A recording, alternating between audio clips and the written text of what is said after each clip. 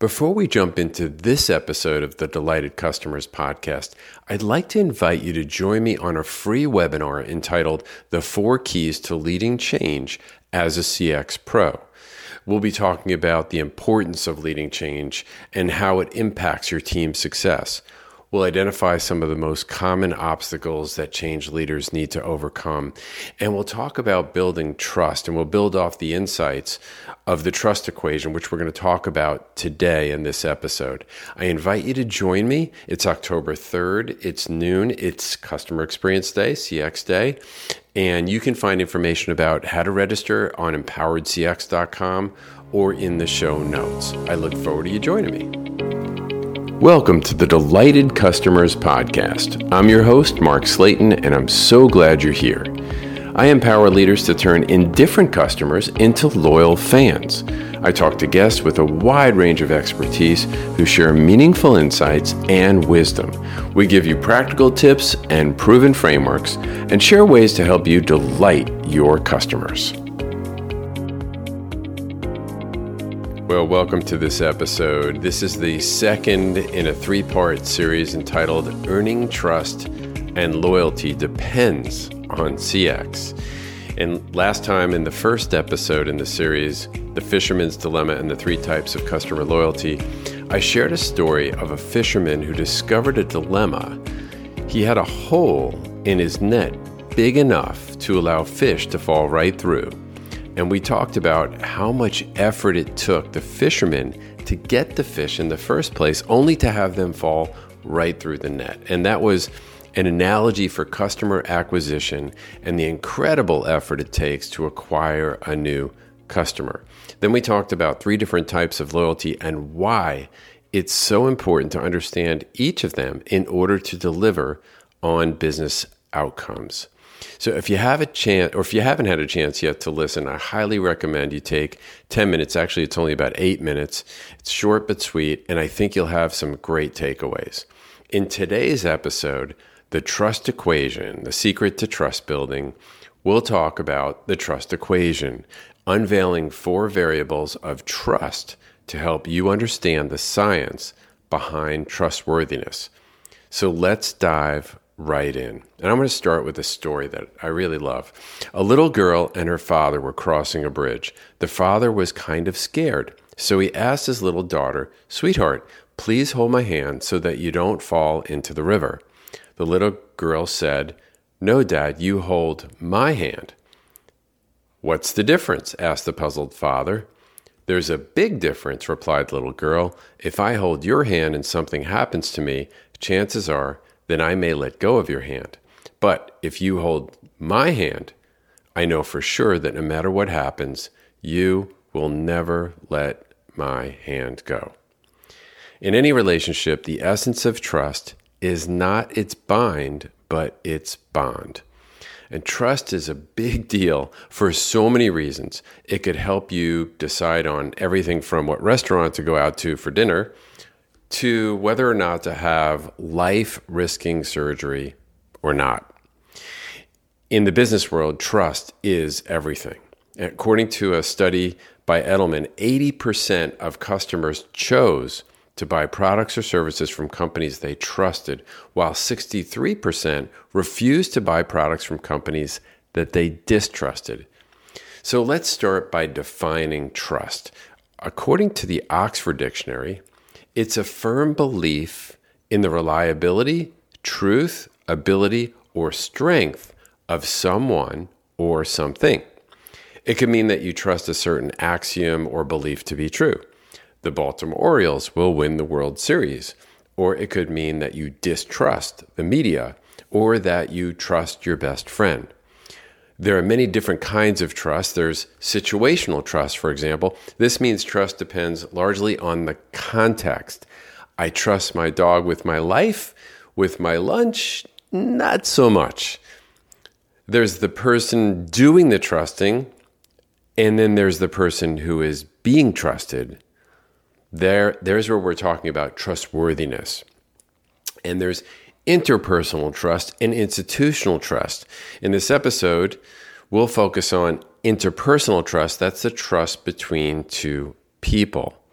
Now stop for a minute, if you would, and think about who you would consider a trusted advisor of yours.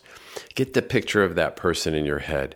What is it about them that makes you trust them? What are the qualities that they possess? Today, I'm going to share a framework for trust called the Trust Equation. It first appeared in one of my favorite books, The Trusted Advisor, and helps us to consider the variables that impact trustworthiness, the science, if you will. I eventually went on to get certified by Trusted Advisor Associates in delivering their training. And I still believe it is one of the most powerful, if not the most powerful skill set that any leader can possess. It's not rocket science, but it's often really hard to do. The model is meant to be used at an interpersonal level, but there are implications for organizations that we'll talk about on the next episode. Let me give a brief description of each, and then we can explore them in more detail. Okay, so if you think about a mathematical equation, we're solving for trustworthiness, which is on the left side of the equation, and then we're going to divide by 3 variables in the numerator, and we're going to divide that by 1 variable in the denominator. The equation is T equals C plus R plus I over S, where T equals trustworthiness, C equals reliability, R is for credibility, I is for intimacy, and those 3 are all over the denominator S, which stands for self-orientation. Now, let's start with credibility. Credibility is largely about words. Examples of it include a designation like a CPA or an MD, or in my case, a CCXP, or it could even be just the lab jacket or the certificate on the wall, the diploma that you might see in a doctor's office. But it also reflects how words are communicated. Do I look you in the eye? Do I speak with confidence? Or do I sound kind of wishy-washy? Reliability, on the other hand, has to do with our actions. It's connected to dependability and predictability. Do I trust you to do what you say you're going to do? There's also an element of how you follow through. Can I trust the way you'll follow through with your actions? Did you include the things maybe in the way you delivered that were important to me? That's reliability. Now, switching over to intimacy, the last of the variables up in the numerator, that has to do with psychological safety. 2 aspects. One is discretion. Do you know what to do with what I'm sharing with you? Do you know when to laugh or to cry with me? The other piece is really about empathy. Can you relate to me on a deep level? Both of these aspects have to do with psychological safety. And lastly, in the denominator, all by itself is self-orientation. Now, this has to do with focus. And when I say focus, it's pretty straightforward. Is your focus on you or is it on me? Now, the easy part to spot is the used car salesman, that person who's trying to just make the sales, hit their quota, put cash in their pocket. But a less obvious version of it is a self-focus that's just a little bit more subtle. So maybe you're worried about what other people may think. So you're nervous, you're knee knocking, or you're quivering. Maybe you're so nervous about making a mistake that you can't even be present. Or another one is peeking at your cell phone while in the middle of a conversation. I think we've all done that once or twice. Either way, the focus is not on the other person. It's typically on you. And that impacts trustworthiness. Really, if you think about it, it should make intuitive sense that the more I believe that you are self-oriented, that the focus is on you and not me, the less I would trust you. So let's talk about how each of these work if I'm in the customer's shoes, starting with credibility. Obvious examples are misspellings on a website or poor grammar. The menu item at the carryout isn't available for the 3rd time. The contact information on the insurance policy is still wrong. I'm still waiting, for example, for our 2022 tax refund from the IRS. After 3 months, they sent me a letter stating they couldn't find a form that I never sent. After a live conversation with an IRS agent, they explained to me that it was a quote-unquote system error. They told me I could have my refund check in 3 weeks. I called back to check last week, which was now going into the 5th week at that point, and the person told me it should be coming, be patient. It is now week 6. So how do you think I would rate them on credibility? A couple of tips on how to improve your credibility. Number one, get the details right when it matters. If you're not sure, say you're not sure. But when it's important to be accurate, double check yourself. And second, be bold with your point of view. Remember earlier I said being wishy-washy is a potential trust breaker? Well, be confident. If you're wishy-washy, it will raise eyebrows. So speak with confidence. For reliability, the case is fairly straightforward. One thing people love about brands like Chick-fil-A or Starbucks or Amazon is they consider them reliable. They have a brand promise and they are consistently delivering on that promise. The experience has been designed in such a way that it's not by accident. It is consistent and you know what to expect. So here's one tip to improve your reliability. Make and keep small promises. Really simple. It could be as simple as offering to develop a meeting agenda beforehand or just taking control of scheduling the meeting so that it can get done. When it comes to intimacy, though, and admittedly that feels like a soft, mushy word, especially when it comes to a business scenario. But intimacy is really, really important. In fact, according to the research by Trusted Advisor Associates, it's the single most highly correlated to trustworthiness out of all 4. A person with high intimacy is someone you're willing to confide in. Maybe you've just received an alarming medical diagnosis. The person you trust from an intimacy standpoint will be on the top of your list to call. They'll react in a way that's appropriate. They'll use discretion with the information that you shared. They are, in fact, a safe place for a difficult conversation. They're a safe haven. And intimacy is really largely about psychological safety. Here's a tip how to improve it. Number 1, ask for feedback. If you make a suggestion or share a point of view, ask for feedback. Don't assume that the other person is in agreement. And 2, create small talk moments. That part at the beginning of a conversation that allows people to kind of get their bearings, get their own sense of safety, feel out who you are and the environment, that creates the opportunity for intimacy.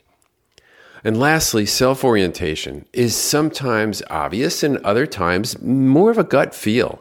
Sadly, but true, we've all been asked if we would give a service provider a 9 or a 10 on the survey and let them know now if we wouldn't.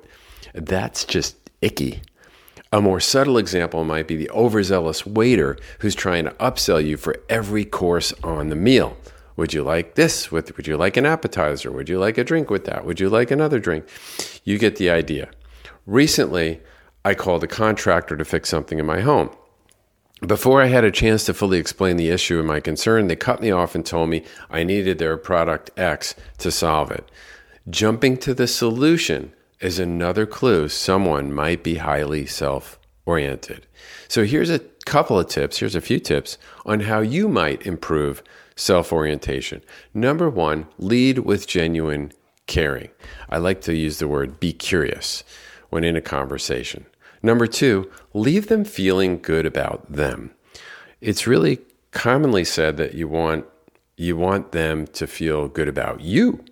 Well, that's partly true, but I think it's more important to leave them feeling good about themselves. And 3 is get and stay grounded. So this idea of being nervous or focused on other things or have preconceived notions about what's going to happen in a meeting, do whatever you need to do. It may just be as simple as taking a few deep breaths, thinking positive thoughts, but get and stay grounded before you go into that meeting or have that conversation.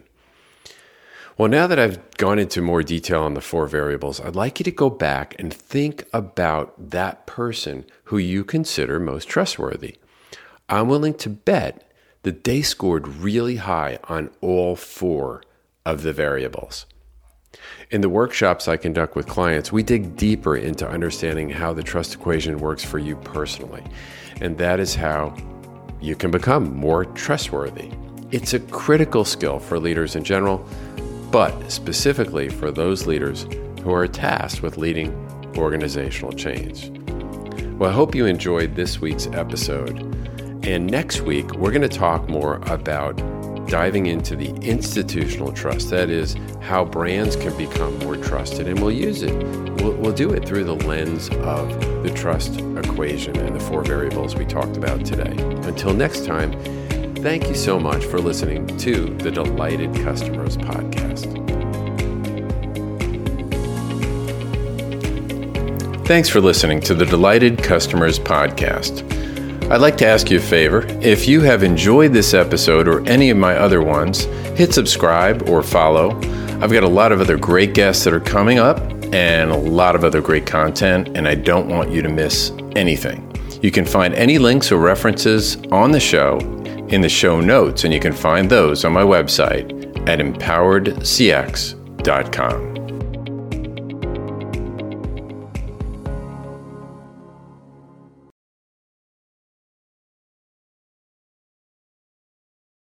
If you own a vehicle with less than 200,000 miles and have an auto warranty about to expire or no warranty coverage at all, listen up. CarShield has a low-cost month-to-month vehicle protection plan that covers more parts than ever. Visit carshield.com/audio to find out how you could pay almost nothing for covered auto repairs. Drivers who activate this vehicle protection today will also receive free roadside assistance, free towing, and car rental options at no additional cost. Get your free quote today at carshield.com/audio. That's carshield.com/audio.